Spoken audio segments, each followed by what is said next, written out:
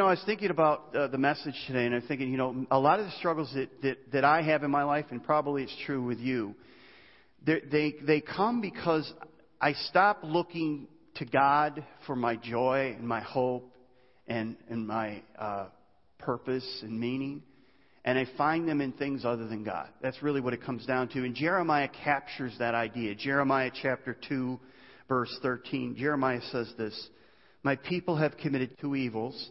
They have forsaken me, the fountain of living waters, and hewed out cisterns for themselves, broken cisterns that can hold no water." And essentially what Jeremiah is saying to the people is the same thing we're going to see Paul is going to be describing.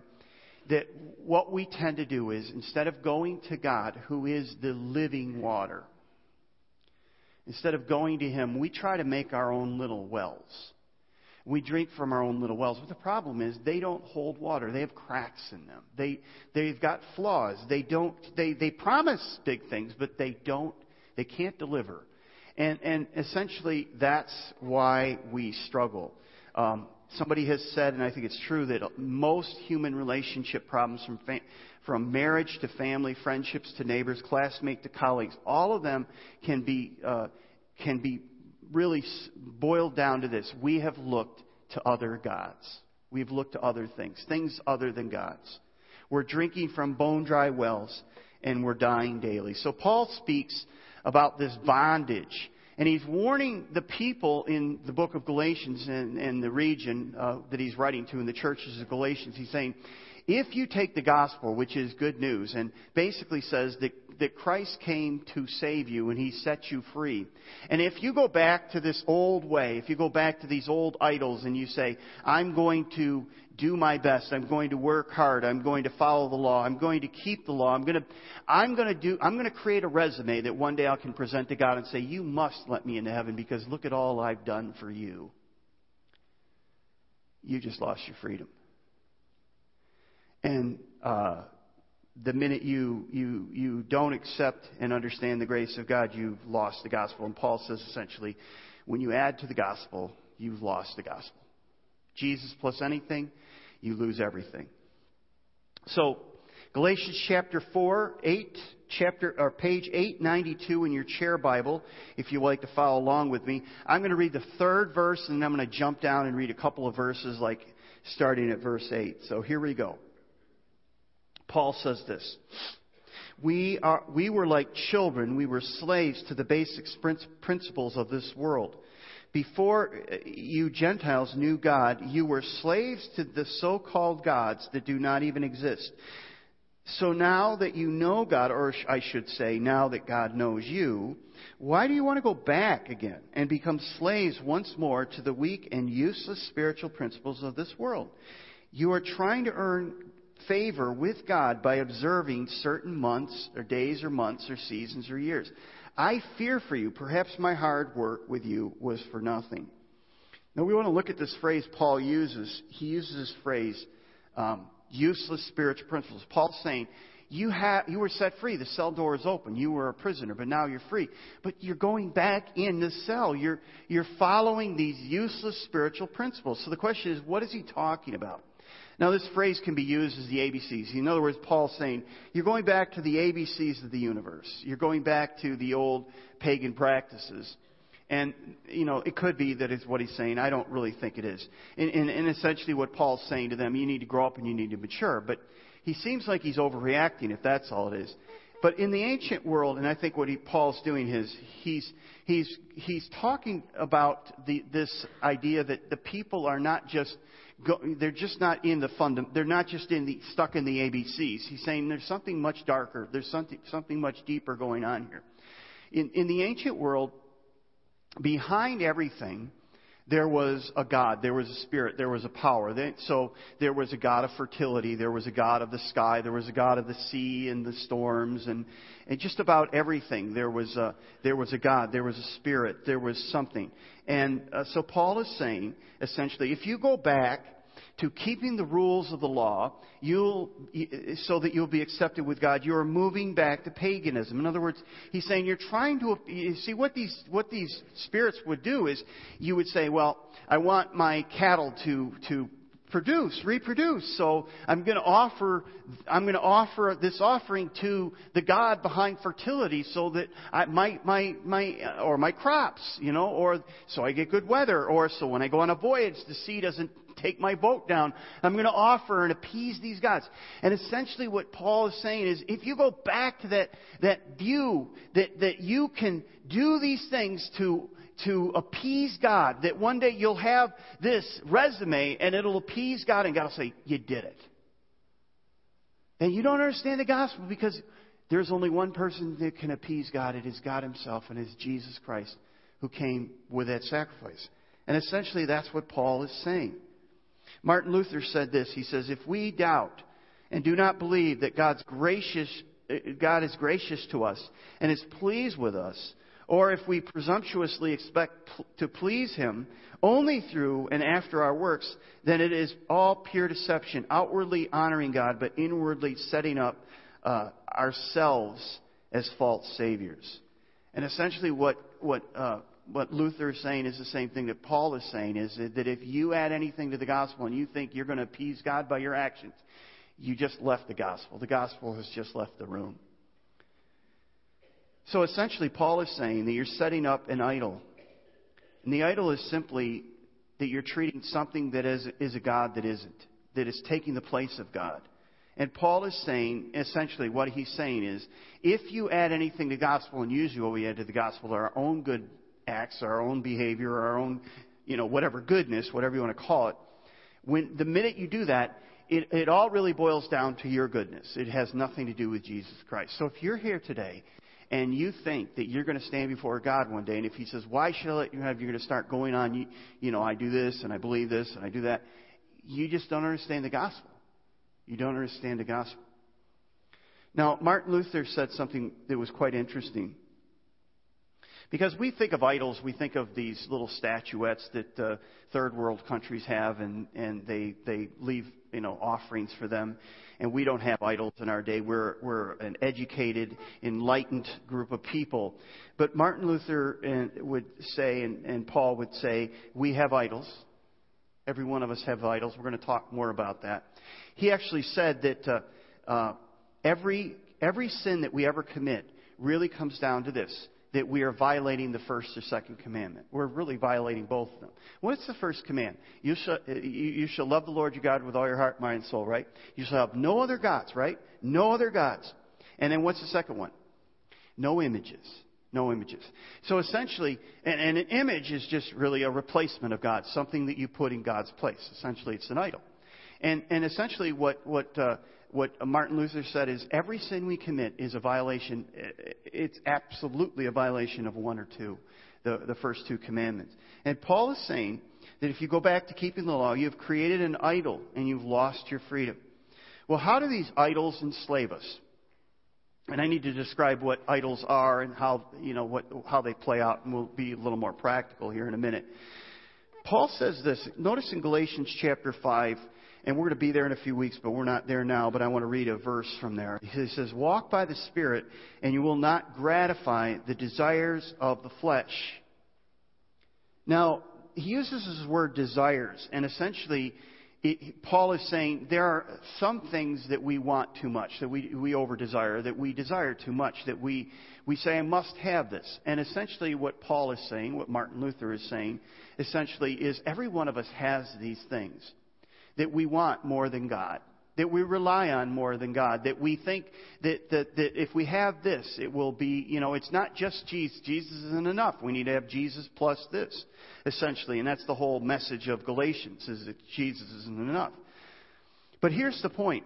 When you take a good thing and you turn it into an ultimate thing, it becomes an idol. And you can take very good things, like I want to have a family. I want to be in this relationship. I want a job that's fulfilling. I want to, spend my time in this hobby, whatever. It can be a good thing, but it can become an incredible thing. I could want it too much. I can over-desire it, which is the word Paul's using here for wanting something too much. And basically, it becomes all-consuming. We become a slave to it. We actually say to ourselves, if I don't have that, then I don't have anything. I can't. So let me give you a couple of examples so you get an idea of what I'm talking about. Then I'm going to get a little more specific here, but I think it will be helpful. So you would say, well, I don't think, Pastor, that I have any idols. I don't think I have anything in my life that I'm leaning on more than God. Well, number one, you're a liar. But besides that, let me give you a couple of examples. Enjoyment is not a bad thing, right? Pleasure is not a bad thing. It's a good thing, but it can become an ultimate thing. It can lead you to sin, ultimately. Let me give you a couple of examples. There are people that commit adultery. Now, what is adultery? Adultery is you're married, but you have sex with somebody who's not your spouse. That's adultery, okay? Fornication. We use the word fornication, and, there's a lot of old-time preachers that yell, fornicator, fornicator. But, do you know what that word means? In our modern pop culture, fornication, 50 Shades of Grey, that's a movie about fornication, essentially, is what it comes down to. But fornication is something that is a very common thing in our pop culture. It's almost looked at as though, well, like everybody's doing it. What's fornication? That's two people having sex outside of the marriage relationship that God has set up. Okay? So it's marriage, it's sex outside of marriage as God designed it. Now the question is, why do people commit adultery and why do people fornicate? Because it's pleasurable. Okay? So essentially what they're saying, and I've actually had people that I've met with and talked with, and they say, I'm a follower of Jesus Christ, and I say, okay. Now you may not know this, but this is sin. This is an outright violation of God's word. This is not what, and they will say, well, I'll have to think about it. I don't know what I want to do here. And it's like, okay, so essentially what you're saying is, I know that God is God, but I have this thing called pleasure that I will violate God's law because I want to have fun. I want to enjoy it. So there's a situation where you have God's... There's no debate about this. There's no, I don't know whether this is right or wrong. There's no debate whether it's right or wrong. No, in our pop culture, yes, I get it. Everybody's doing it. It's okay. But here's the point. If God says it's wrong and that's not a good way to get pleasure, that He's designed a way for that, and if you follow that, you can have it, but not outside of those boundaries, you say, but I want this and I must have it. And I won't give it up. Paul would say, you got yourself an idol. And it's a pretty strong one.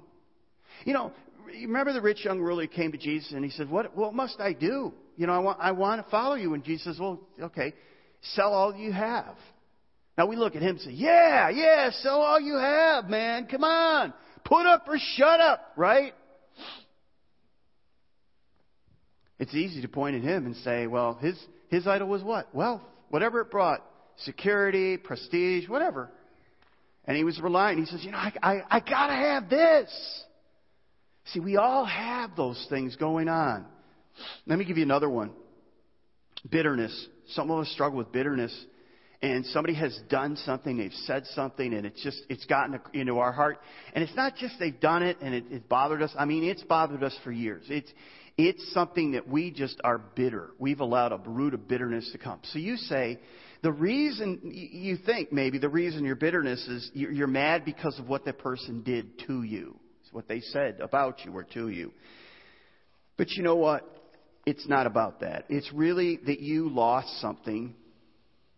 You'll never forgive them because they've stolen something that's essential to you. I don't know what that is, but there's something behind that. It's not what they did, it's what they took.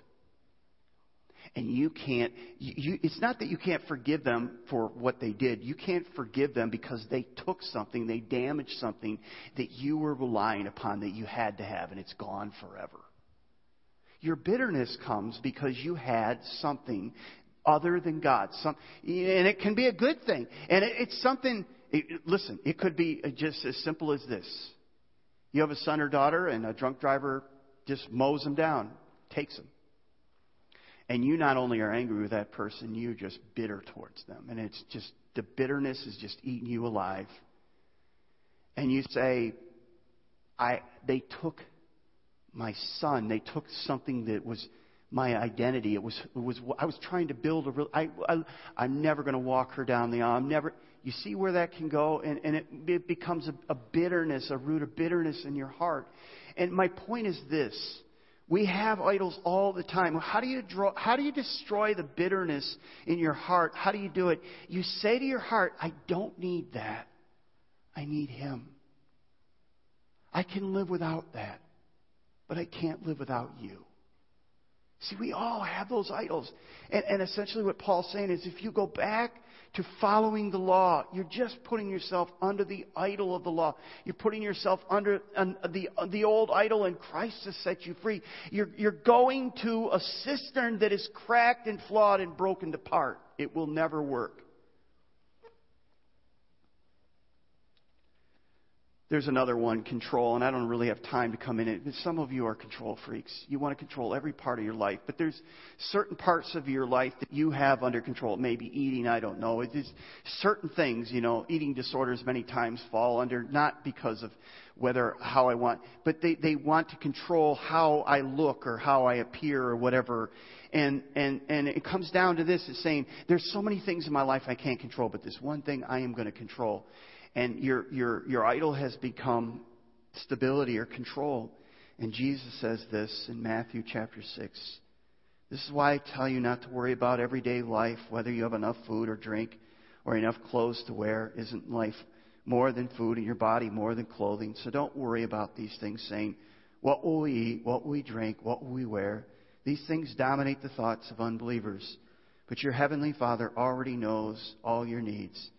Seek the kingdom of God above all else and live righteously, and He will give you everything you need.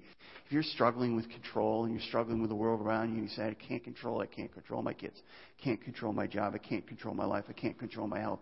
Jesus says, yeah, they can't. Don't worry about it. Look to me. I've got everything in control. Can you trust me? Can you trust me for today? Can you seek my kingdom? Can you drink from my well? Because you can't do these other things. Well, how do we get set free? Remember, our problem is we over-desire, we want too much, the common things, and we under-desire our Creator and Savior. We desire some things too much, and we desire God too little. The cure for our condition is to exchange our over-desire for these little idols, these cracked cisterns, for God. That's really what it comes down to. And so back to Jeremiah, just to remember where we started. My people have committed two evils.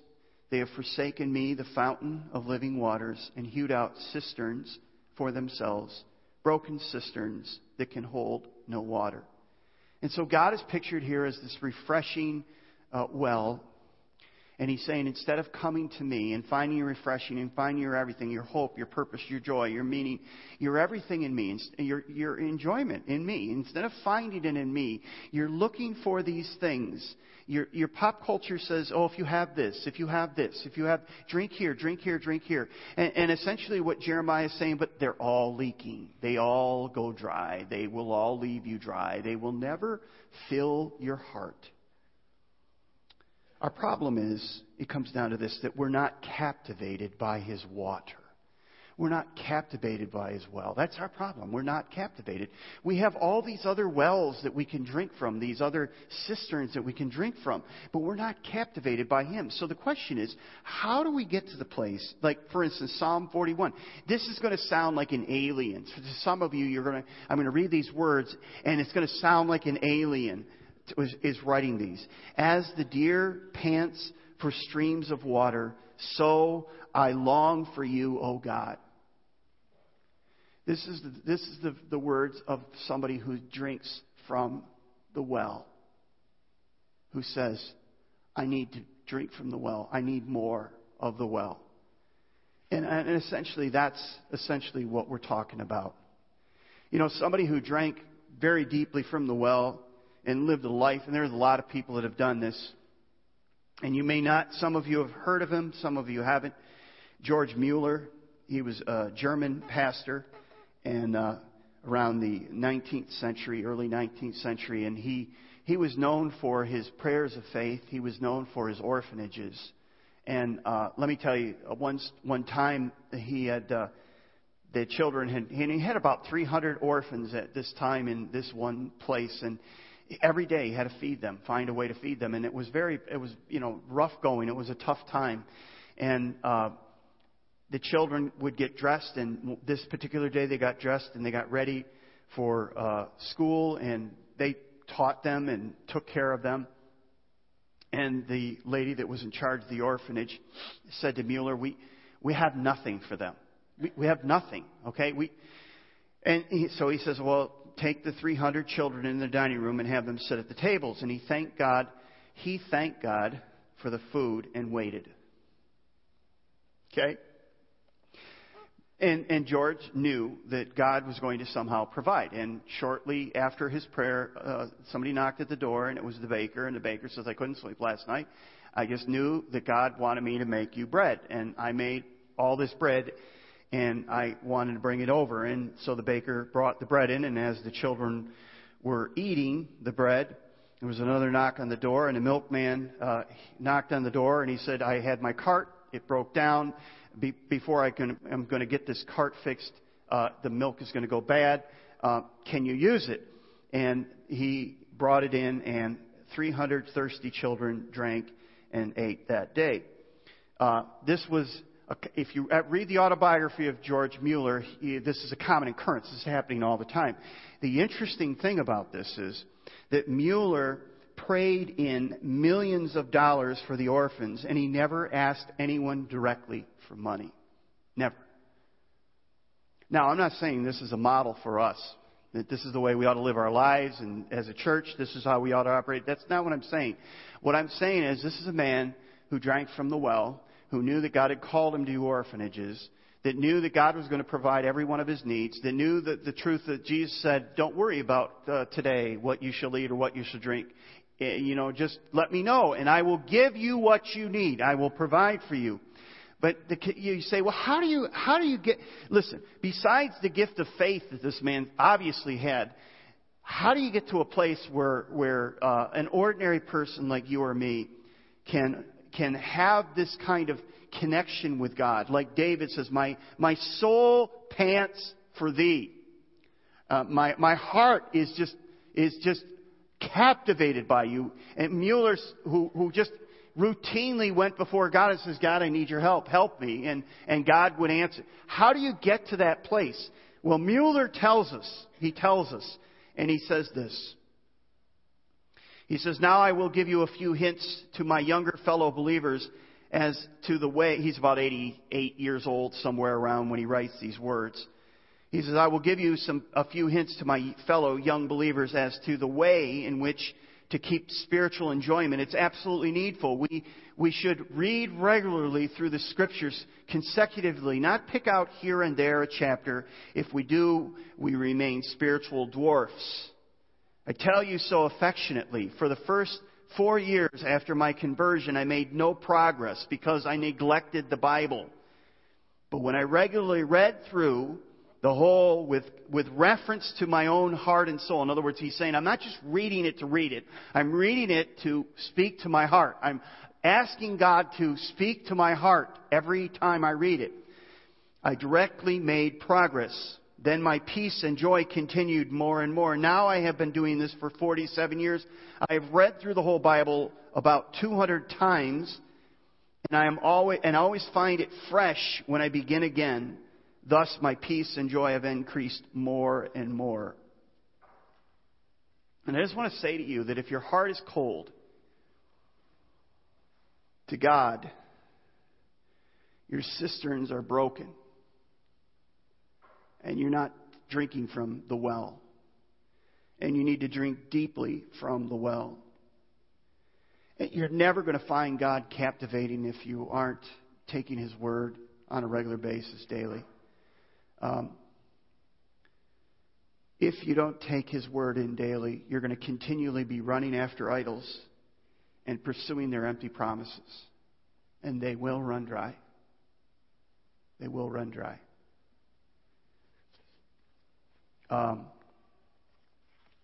So let me read you another passage. This is from Psalm 1. It says, "Blessed is the man who walks not," and let's take it. "Blessed is the man, the woman, the young person, who walks not in the counsel of the wicked, nor stands in the way of sinners, nor sits in the seat of scoffers. But his delight is in the law of the Lord." When you hear the law of the Lord, just think of the Word of God, okay? "And on his law he meditates day and night." Notice this, he says this. "He is like a tree planted by streams of water that yields its fruit in its season, and its leaf does not wither." Some of you, your leaves are withering, and you wonder why. It's because you have forsaken the one who gives life. You have relied upon idols.